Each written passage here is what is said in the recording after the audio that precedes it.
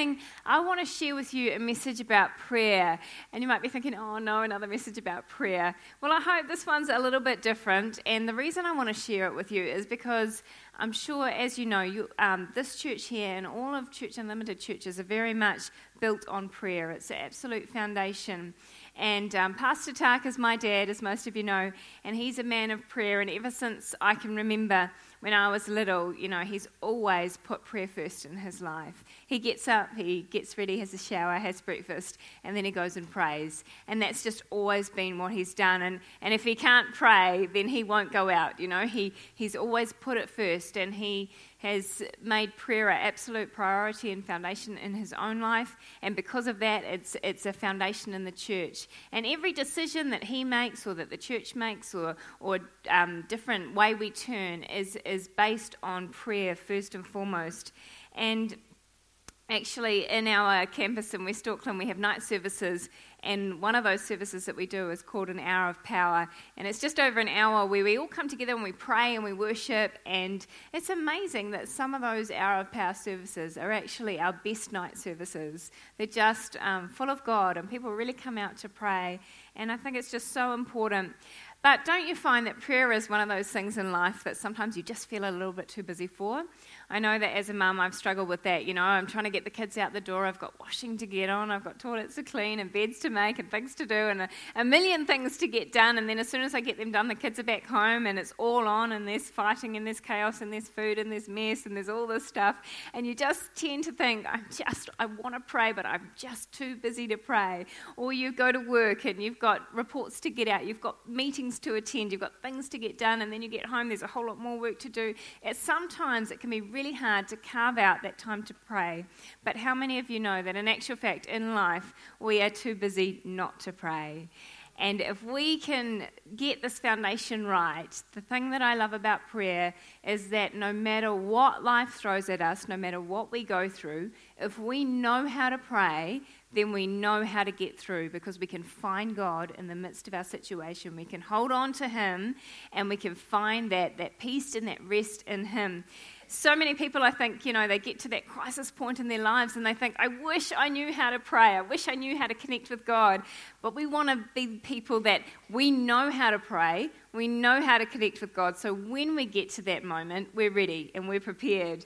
And, when we can pray, if we can pray, we can move mountains. We can connect with the God of the universe. We can push through any kind of pain. We can break strongholds. And perhaps most importantly, I think, is that we know how to hold on to God. And in life, that is so important. So this morning, I want to share with you 5 prayers that we can easily remember and pray on a regular basis, maybe even daily if you want to. And I've got, just before I get into that, I better actually pray. Let's pray together. Lord, we just thank you for this morning. I thank you for this awesome bunch of people, this family here. And I just pray that this morning you would come. We thank you for your presence in the worship. I pray that you would be with us, that you would speak to us, that whatever people need this morning, you would meet them where they're at. So we just invite you to continue with us and move in Jesus' name. Amen. There's a book that I have, and it's called The 21 Most Effective Prayers of the Bible by a guy called Dave Earley, and it's a devotional book. It's really good. I've really enjoyed it, and I've taken out of those 21 prayers 5 of my favorites that I'm going to share with you this morning. So it's a bit of a Bible study, I guess. There's lots of Bible in it, and you can follow along with me in your Bibles or on the screen. But the first prayer is found in Genesis 24, verse 12, and it's about Abraham. And Abraham's 140 years old, his wife Sarah is dead, and his son Isaac, he's 40, but he's still single, and so Abraham needs to find his son a wife. So he calls in his chief servant Eliezer and sets him with the task. It's a bit of an interesting situation. I guess if my kids got to 40 and they didn't have spouses, I'd probably start thinking about trying to find someone for them as well. But anyway, it's not as simple as it would be today. So Eliezer, he has to travel 450 miles by camel to go to an area where Abraham's distant relatives were. And then he has to find a bride that's suitable for Isaac. She would have to be from among Abraham's distant relatives. And finally, he would have to convince her to return with him to marry a guy she's never seen and never met. So we pick up the story in Genesis 24, verse 12. It says, "O Lord God of my master Abraham," he prayed, "please give me success today and show your unfailing love to my master Abraham. See, I am standing here beside the spring, and the young women of the town are coming out to draw water. This is my request. I will ask one of them, 'Please give me a drink from your jug.' If she says, 'Yes, have a drink, and I will water your camels too,' let her be the bride that you have selected for Isaac. And that's how I know that you have shown unfailing love to my master." So we see here that at the core of this prayer is these words, "Give me success today." And that's at the beginning of verse 12. It was a simple and a specific prayer, but very much needed for the job at hand. So let's continue. Before he had finished praying, he saw a young woman named Rebekah coming out with her water jug on her shoulder. She was a daughter of Bethuel, who was the son of Abraham's brother Nahor, and his wife Milcah. Rebekah was very beautiful and old enough to be married, but she was still a virgin. She went down to the spring, filled her jug, and came up again. Running over to her, the servant said, "Please give me a little drink of water from your jug." "Yes, my lord," she answered, "have a drink." And she quickly lowered her jug from her shoulder and gave him a drink. When she'd given him a drink, she said, "I'll draw water for your camels too until they've had enough to drink." So she quickly emptied her jug into the water trough and ran back to the well to draw water for all his camels. Before he'd even finished praying, God sent the right girl that met all the qualifications. And we read later on that she was indeed willing to leave her family and leave her place, her home, and go and marry Isaac. And it says in verse 26 of this chapter that when Isaac met her, he loved her. This is a great story because everyone was really successful. That prayer was incredibly effective. Isaac found a wonderful wife and he loved her, so he was blessed. Rebekah was blessed because she gained a husband that not only loved her, but she moved from a pagan family to a God-fearing family. She actually became part of the lineage of the Messiah, so she gained. Eliezer the servant, he became a man who worshipped God for himself. And Abraham fulfilled his duty to get a wife for his son. So it's pretty good results, isn't it? So that's the first prayer I want to say. Lord, give me success today. You know, God wants to give us all success in our daily lives. And it's a prayer that we can pray in the big things and in the little things. We can pray it as we go to work. We can pray it if we've got a big project ahead of us. I like to pray it when I go shopping because I always like good success and good bargains. And you know what? Usually if I pray, I get some good bargains. And, you know, we can pray it just for every aspect of our life. I remember one time I was wanting to put on a dinner for our ladies, for a ladies' event. But it was just like, oh, how am I going to do this? It's such a big job. I don't really know where to start. And so I remember praying, God, I need your help. I need you to give me some kind of way to help this be a success. I want to do it, but I don't know how to make it successful on my own. Anyway, the next day, one of the pastors on staff said to me, there's a guy in our church that came to me and he would like to put on a 3-course meal for the ladies and he was wondering if that's something that you're interested in. And I think my mouth probably dropped open because it was such a fast, direct answer to my prayer. And I said, yeah, that would interest me. And so anyway, I got chatting to him and he knew a chef and we put this dinner on. And, you know, it's probably the best women's event we've ever run. It was so awesome and the ladies were really blessed and we got the men to serve the ladies. But it was really a result because I prayed, Lord, give me success. And he really did. So I want to encourage you, pray that prayer that Eliezer prayed because it's a good one. All right, the second prayer is a prayer that King Solomon prayed. Now, Solomon, as you know, is the son of King David, and he is about to take the throne. And it was pretty big shoes to fill because David was an amazing king. And so he probably was feeling a wee bit inadequate, a wee bit scared. But God knows when we're facing giant challenges or when we have more than we can handle on our plate. So he knew that Solomon needed some help. And we read in 2 Chronicles 1, verse 7 to 10, about probably one of the most exciting offers ever made to man. It says in verse 7, that night God appeared to Solomon and said to him, ask for whatever you want me to give you. Haven't we all dreamed of that prayer? That would be awesome if God came down and asked us, hey, what do you want me to give you? But Solomon had a great answer, didn't he? And you guys know what it is. He said, you know, that he said, you've shown great kindness to my father and you've made me king in his place. Now, Lord God, let your promise to my father David be confirmed, for you've made me king over a people who are as numerous as the dust. Give me wisdom and knowledge that I may lead this people, for who is able to govern this great people of yours?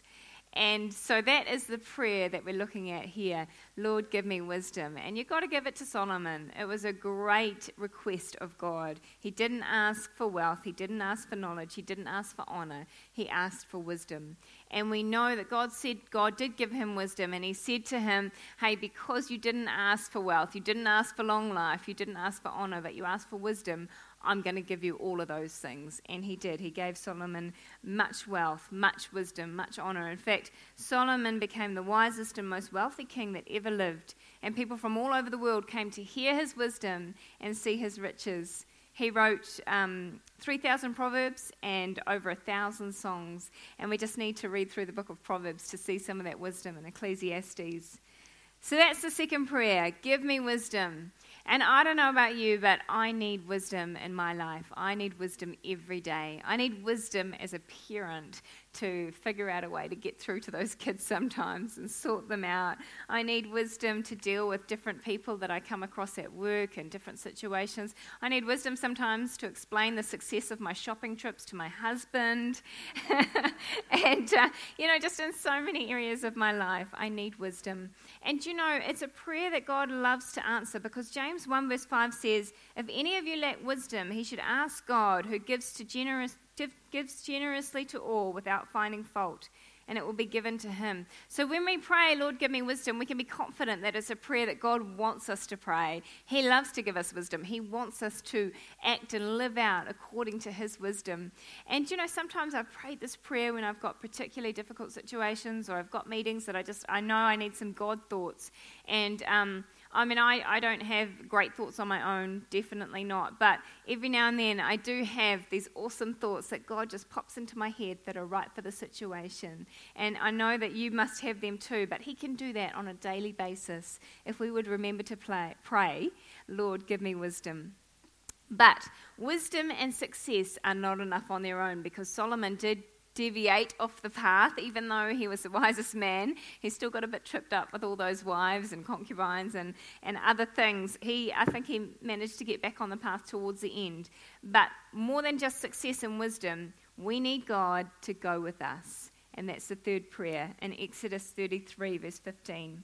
It's a prayer that Moses prayed, and one of the things I love about Moses is he's so just human, I guess. He has plenty of weaknesses, and but God uses him anyway. He struggled with feeling inadequate. He got angry. He didn't always make right decisions, but he did know God, and he learnt to dwell in God's presence. So Moses has a truly difficult task of leading the Israelites out of Egypt, through the wilderness and into the promised land. And everywhere he looked, there were people complaining or rebelling. God was going to wipe out the whole Hebrew people, in fact, but Moses intervened and he got God to relent, and God did relent, but Moses still had the job of leading these people into the promised land. And I'm sure he didn't know how he was going to do that. They were a difficult bunch, but he was a smart man, and he prayed. In Exodus 33, verse 9 to 14, we can read what he prayed. It says, and Moses went into the tent, and a pillar of cloud would come down and stay at the entrance while the Lord spoke with Moses. Whenever the people saw the pillar of cloud standing at the entrance to the tent, they all stood and worshipped, each at the entrance to their tent. And the Lord would speak to Moses face to face as he speaks to a friend. You see, Moses was a man who'd learnt the trade of prayer. He learnt how to pray, and he knew that he could count on prayer to get him through. Carrying on, it said, Moses said to the Lord, you've been telling me, lead these people, but you've not let me know whom you'll send with me. You've said, I know you by name, and you've found favor with me. If you're pleased with me, teach me your ways, that I may know you and continue to find favor with you. Remember, this nation is your people. The Lord replied, my presence will go with you, and I will give you rest. And I love the New Living Translation of this verse. It says, the Lord replied, I will personally go with you, Moses, and I will give you rest. Everything will be fine with you. Isn't that a great promise to claim? And Moses said to him, if your presence does not go with us, do not send us up from here. How will anyone know that you are pleased with me and your people unless you go with us? What else will distinguish me and your people from all the other people on the face of the earth? So Moses prays this prayer. He says, hey, God, let your presence go with me. But if your presence does not go with me, then I'm not going anywhere, because without your presence, we are sunk. And I love that prayer. He knew that God's presence was the key to his survival and success. So he prays, God, go with us. And in verse 17, the Lord said to Moses, I will do the very thing that you have asked, because I'm pleased with you and I know you by name. And we know that from that moment on, God's presence marked Moses' life. And I don't know about you, but I want to be a person that God's presence marks my life. You know, there was a great sense of God's presence in this place this morning as we were worshipping. And it's a wonderful thing to come into the house of God and to feel God's presence. But we want it not just on a Sunday in church. Every day when we get up and we go out to work or whatever we're doing, we want God's presence to mark our lives, because that is what sets us apart. You know, that's what people see and they think, what is it about that person? What is different? Why are they so calm? Why is there that something about them? God's presence is for us, and God wants to be with us wherever we go. He is with us wherever we go, but we can pray this prayer, God, this morning, go with me. God, as I get up, as I parent my kids, go with me. As I go to work, go with me. Whatever you're doing, why don't you pray, God, would you go with me?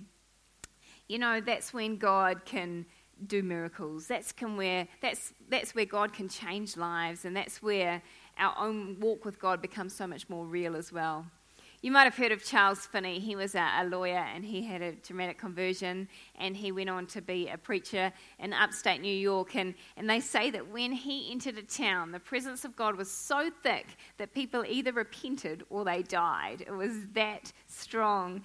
And Finney and his associates spent hours fervently begging God for powerful manifestations of his presence, and they definitely got it, didn't they?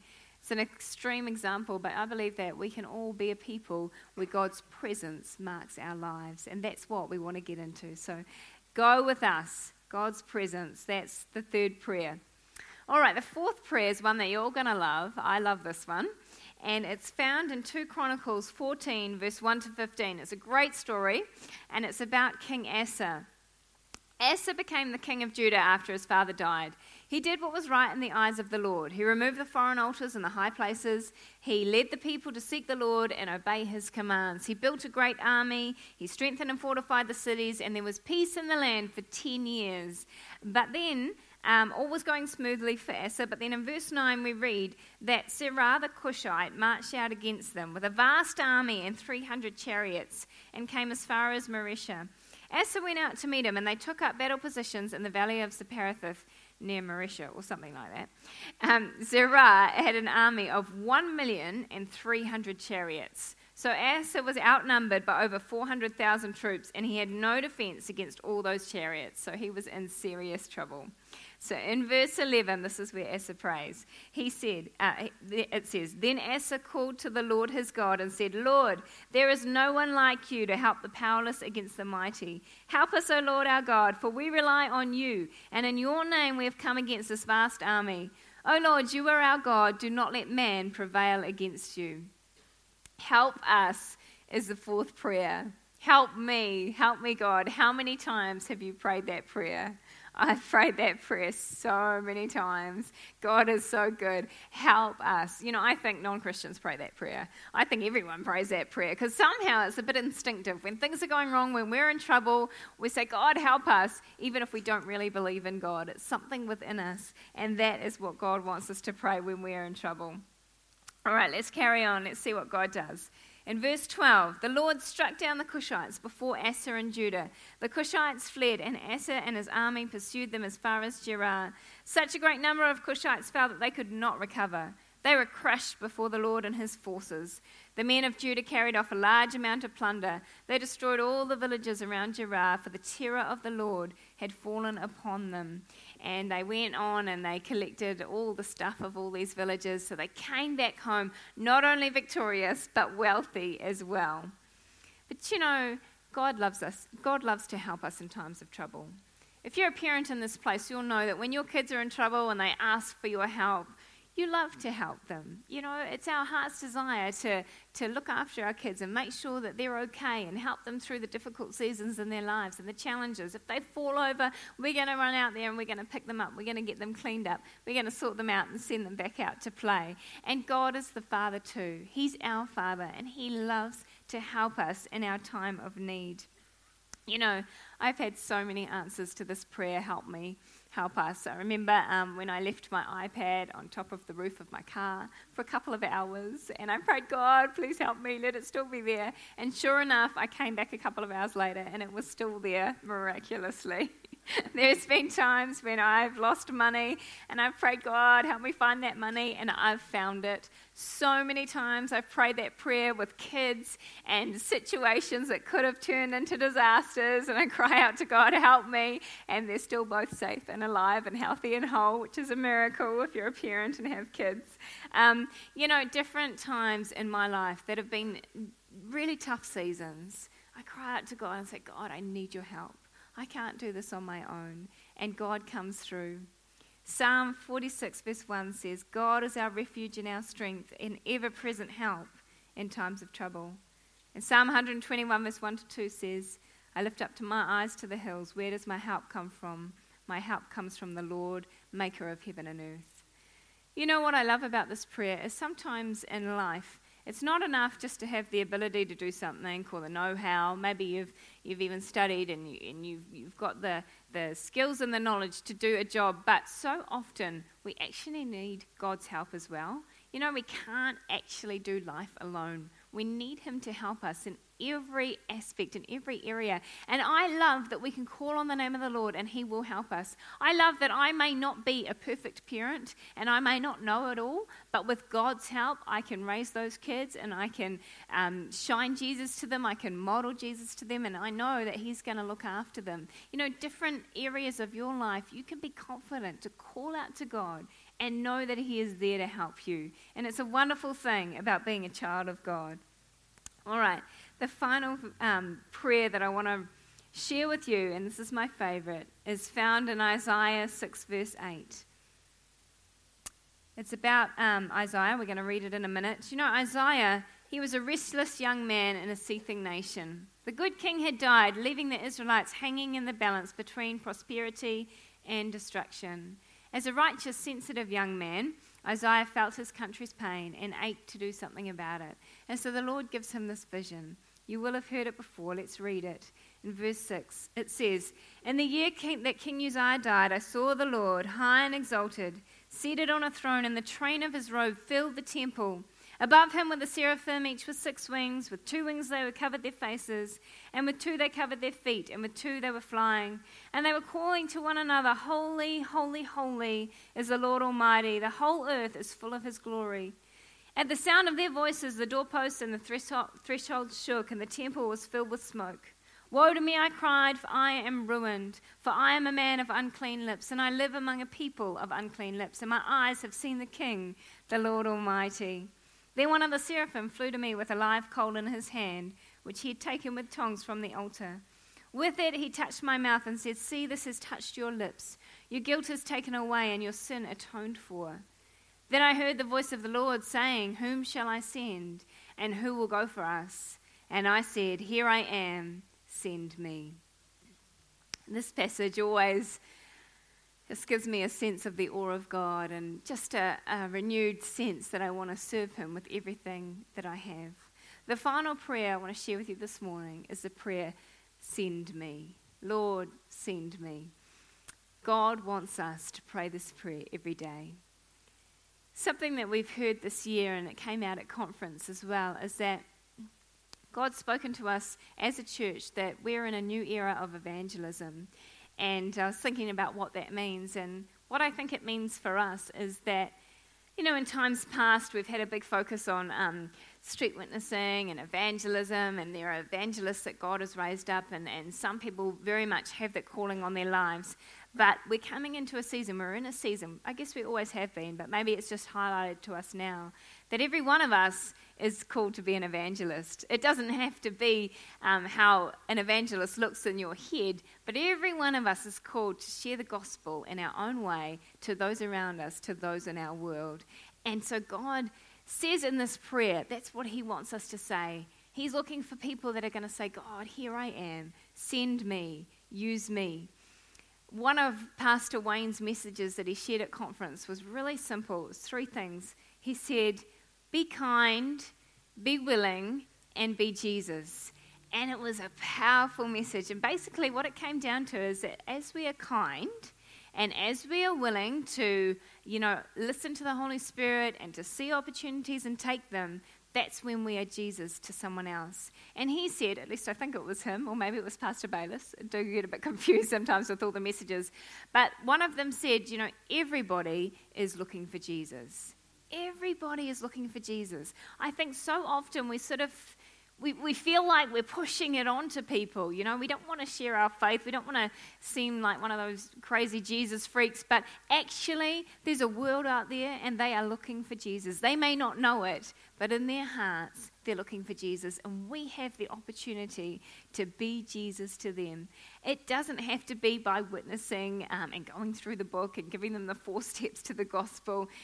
Use your gifts. Whatever you're good at, that's what God wants you to use. If you're really great at making friends, then go out and make friends and invite them to church. If you're good at baking, then find someone in need and bake for them, and eventually you might get to invite them to church too. If you're good at music, then use your talents and see if you can bless someone with music, and then through that, let Jesus' presence come through. Whatever it is you're good at, let God use that. If you pray, God, send me, and you're willing and you're kind, you will be amazed at the opportunities you get.